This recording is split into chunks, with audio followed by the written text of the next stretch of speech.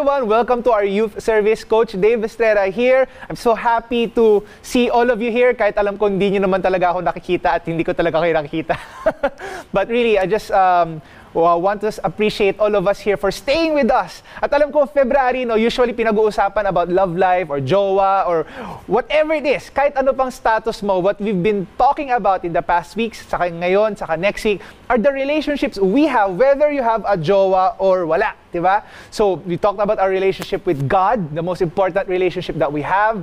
And then last week, we talked about our relationship with our parents. Okay, lahat tayo dito merong parent-child relationship. And today, we're going to talk about one crucial relationship that I believe kayo mismo, ito yung isa sa mga bagay na namimiss nyo, and we're going to talk about friendship. Comment mo naman or tag mo naman yung pinaka-namimiss mong friend. O di naman kaya, comment or tag yung friend na namimiss mong tawanan, na laging feel good na kasama. You can comment it dun sa comment section natin, no? Friendship. It's so important for us, whatever your season in life would be. Student ka man, nagtatrabaho ka na, whether you are in a relationship, may asawa ka, may anak ka, it's so important. Why? Because friendship is a way also of our support system. Tama ba ako? Pagkasama mo yung friends mo, you feel fun, you feel na minsan nag-grow ka, you feel na meron kang ka-journey or kasama sa buhay. But not only that, it also talks about the friends that influence us. No, aminin na natin na influensyahan tayo ng mga kaibigan natin. Whether that's in social media or yung mga series na kailangan yung panoorin. Not only that, to a certain degree, friends also affect our direction.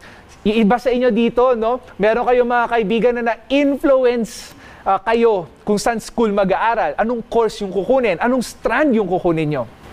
Friends. At marami tayong kinds of friends. Meron tayong good kind of friends na alam mong hindi lang sila masarap kasama o masaya kasama, pero alam mong may nadudulot na mabuti sa inyo.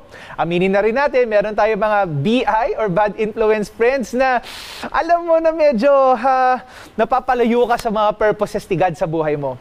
Hopefully, you would also have godly influence friends. We're going to talk about friendship, okay? Now, the word friend, okay, sa English, sa dictionary, it means attached to one another. Okay? To love with someone na may attachment. In the Hebrew word, no, ang friends, ang word na friend means closely associated with, may sameness, may anotherness. Yung masasabi mo na, uy, ikaw rin? Sa Greek, ang ibig sabihin nun, it's someone, or he or she is someone that you trust, may personal connection. And isn't it true that's what friends are? Na meron tayong sameness, yung parang pagkakapareho na, uy, mahilig ka dyan, mahilig din ako dyan ha. Wow, ikaw rin? Wow, pareho kaming trip. Friends. And yung friendship, nag-evolve yan. Diba may stages of friendship, diba?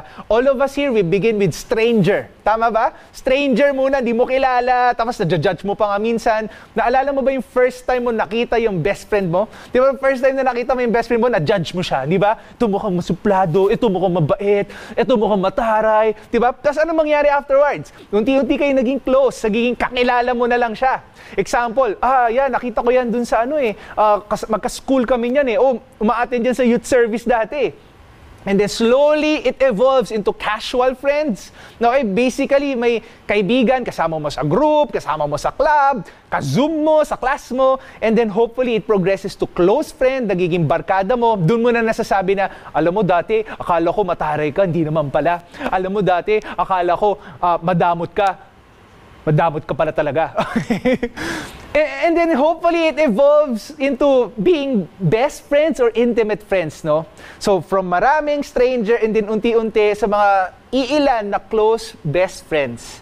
So important in life. The sad thing because of this social distancing, pangit ng word, social distancing or physical distancing, yung mga friends na close natin dati, we don't feel as close as before. At yung iba sa inyo dito, siguro nalulungkot ka. Kasi parang dati, doon sa magkasama pa kayo sa school nyo, parang sobrang close nyo, pero ngayon, parang it's not the same way as it is before.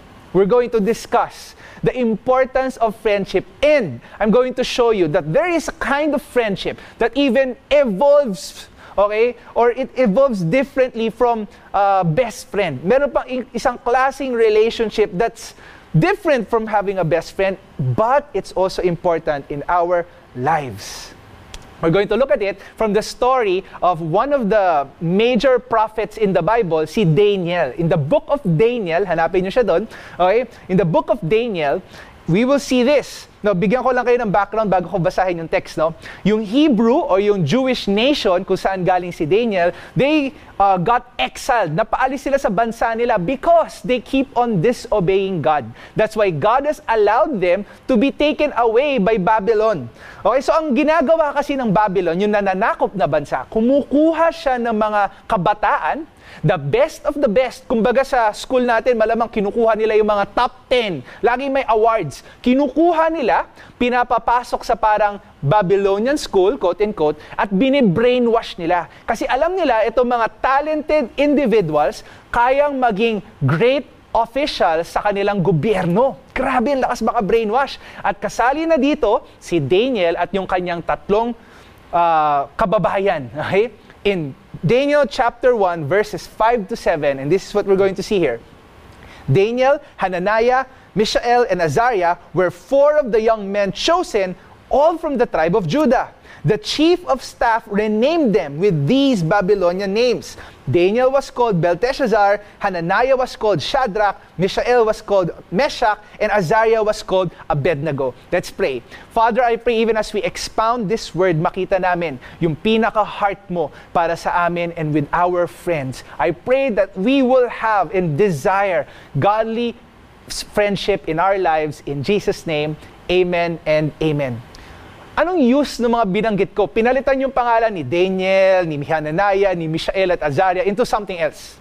Yung pangalan kasi ni Daniel talks about God is a judge. Lahat ng 4 na pangalan ng friends niya talks about how good God is. And then sabi ko nga kanina, yung Babylonia, ang ginagawa nila, nang be-brainwash sila ng mga tao. At isa sa way nila para mang-brainwash ay palitan yung pangalan nila. So napalitan yung pangalan ni Daniel to Belteshazzar, Hananiah to Shadrach, and so on and so forth.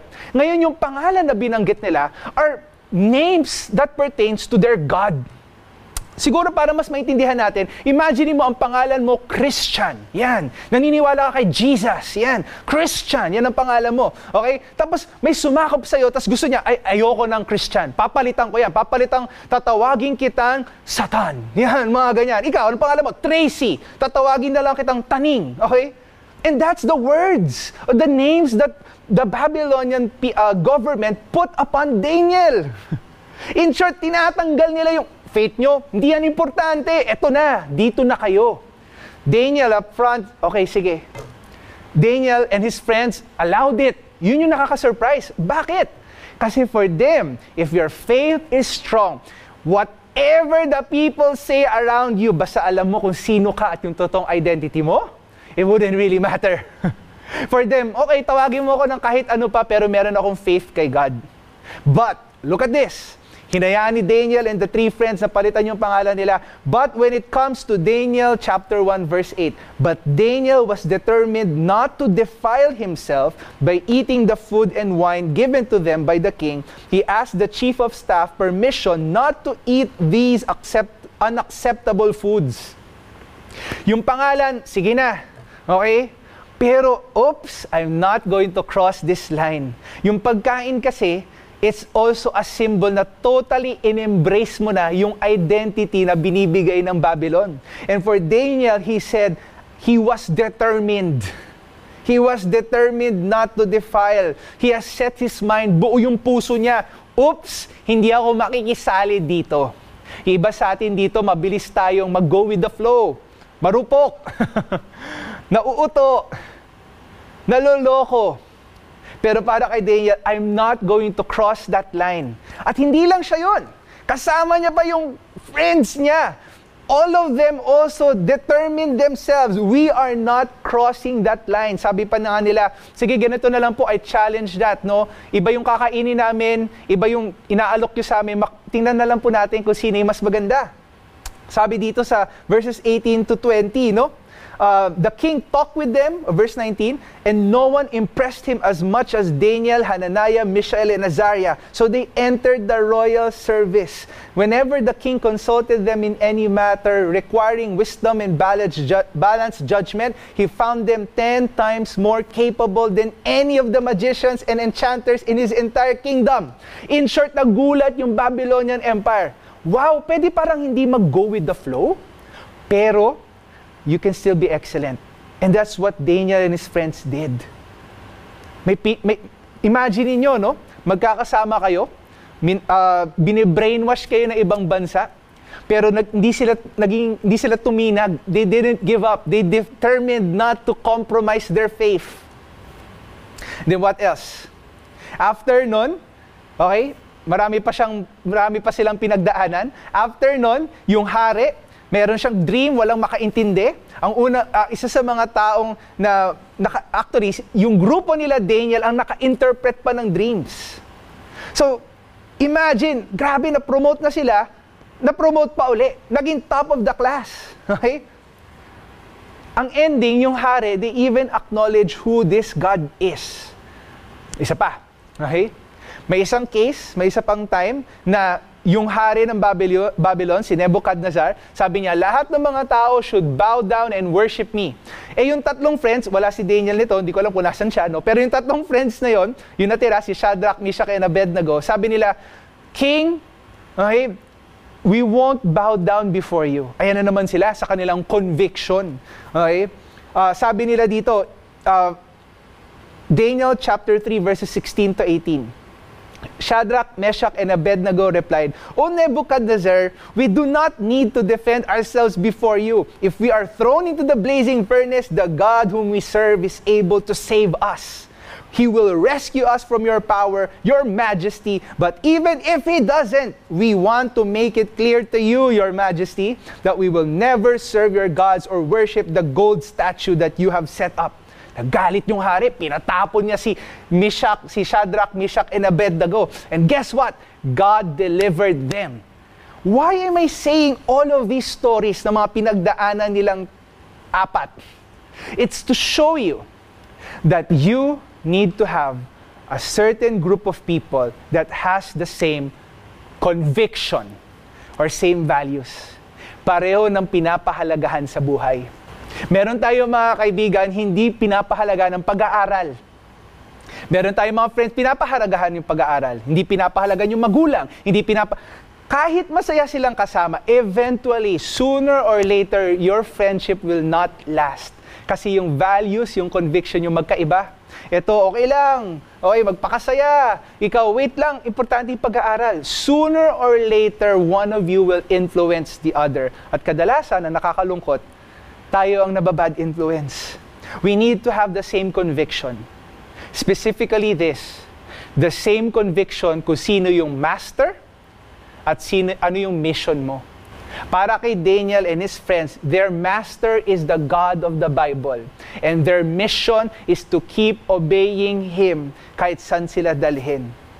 In choosing friends, alam ko mas madaling pumili ng kaibigan base sa pagkakapareho nyo. Shows, hilig, K-pop, pagkain, and none of those things are wrong. It's okay. But as we progress through life, makikita natin na yung mga friends na tumatagal pala talaga ay yung mga friends na may matibay na conviction at values. I want to encourage you right now, determine your conviction. Sino ba ang God mo? At ano ang mission mo sa buhay? And hopefully you would find people around you who would journey with you. I want to encourage you to have friends who will influence you closer to God and not farther from God. I am not saying na wag tayo magkaroon ng friends na, alam mo yon, na iba sa paniniwala mo. That's okay. What I'm trying to say here is this. Yung mangungusap sa puso mo, yung lalaban kasama mo, sana meron tayong same conviction, values. Diba? Yung stages of friendship, no? Usually, ayan, magkakilala, pareho ng hilig, okay? Pareho ng pinagdadaanan sa buhay, season sa buhay, diba? And all of those things are good. But for a deeper relationship, a deeper kind of friendship to last, meron kailangan silang pagdaanan. Ang tawag dito yung sinasabi nilang liminality. Wow, okay? Liminality. Ano yung liminality? Basically, it's a particular challenge that a community is going through.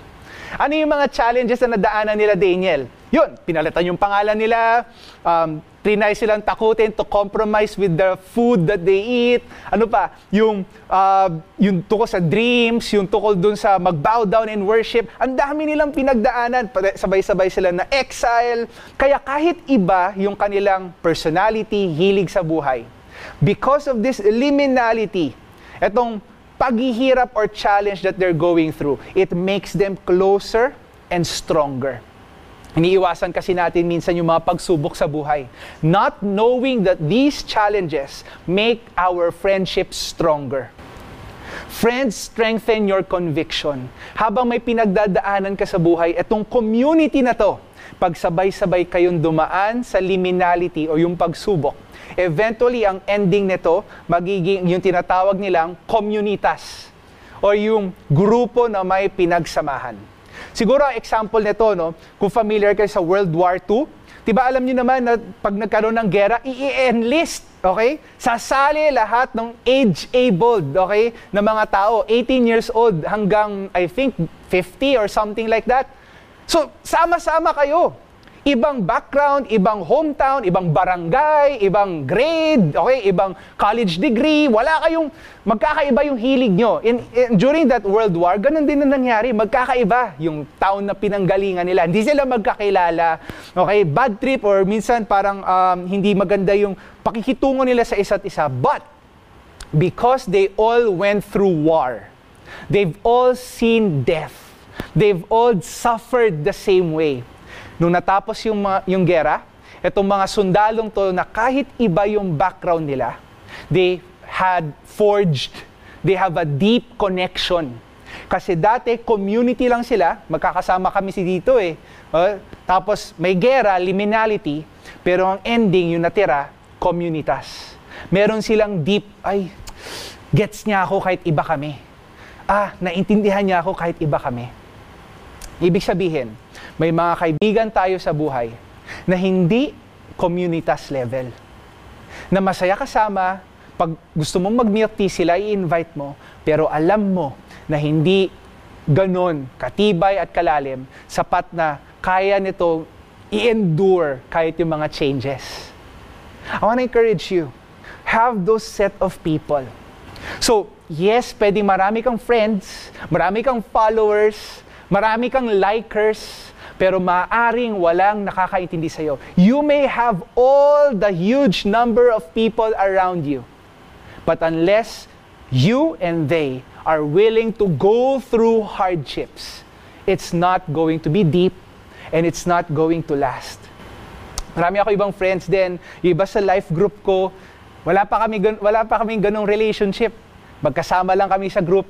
Meron namang din iba, mas malalim yung friendship kasi mas marami ng experience together. But to start having those deep relationships, balik tayo, yung conviction or values muna. Same values. Kumbaga sa leveling, yes, pareho tayo ng hilig, milk tea, ganyan. Yes, pareho tayo ng grade, pero meron pang mas malalim. Pareho tayo ng Lord or God at pareho tayo ng mission sa buhay.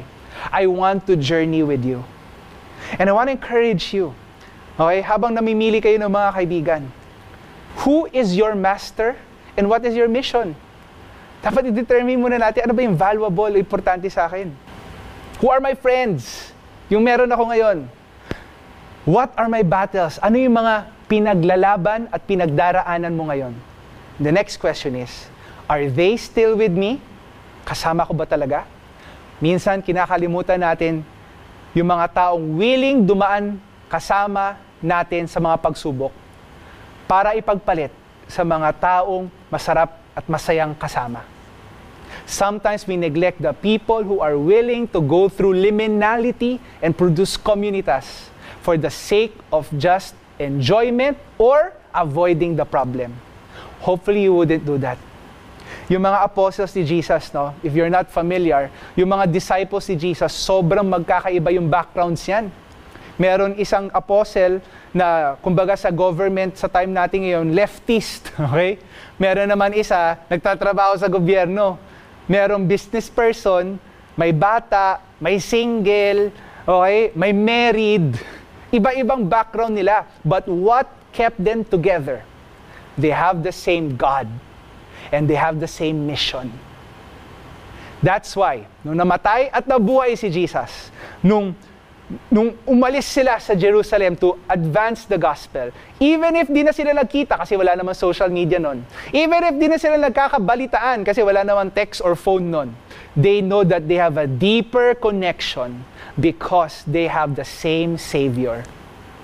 My prayer is na huwag mong palagpasin yung mga tao na naka-experience din ng grace ni God sa buhay mo. If you have been forgiven by Christ, inayos niya yung relationship mo, vertical. It does not mean na yung relationship mo para sa Kanya lang. He is calling you and me to also have a relationship, horizontal, with other people. And that's like the cross. A vertical relationship, inayos si Jesus when He died on the cross, and He also connected you with other people of different backgrounds. As I end, I just want to share a quick story. The friends that we have right now, ako at ng asawa ko, sobrang halo-halo. May mga bata, student pa lang, college student, may mga matatanda, may apo na, nasa 70, may mga kapareho namin ng season, may anak, meron din, nauna lang kami ng season. Okay, wala pang kids, or ikakasal pa lang. And even if we have different backgrounds, alam namin na meron kaming same value. That's why we grow. At that's why we also help other people. I have people in mind like Tito Bonnie, and then I have people in mind like sila Jaira and si Coach Adrianio. And then there's some students like Joma and Brian. These people, kahit iba-iba yung background at hilig namin, we're coming together because we have the same value, Jesus Christ and His mission to save the world. So kung pag-pray kayo, I want to take this time to pray for you. Lord, I pray for everyone who is watching. I pray, iba sa amin dito nasaktan, natakot na uling maging friends o makipag-friend. Kasi nga, nitong pandemic, parang iniwan naman kami ng mga previous friends namin, nakakapagod uli mag-build ng friends. God is telling you, it is not good for a man to be alone. Hindi ka nilikha ng Panginoon to just be alone. And my prayer, Lord, I pray that you will connect the right people in their lives. Iba sa atin dito na insecure ka, parang feeling mo hindi ka makakonect sa mga friends o mga tao sa paligid mo. Maybe God is telling you right now, set aside your preferences and start being intentional. Build. Lord, I pray for godly friendships to come in our lives. In Jesus' name we pray. Amen and amen.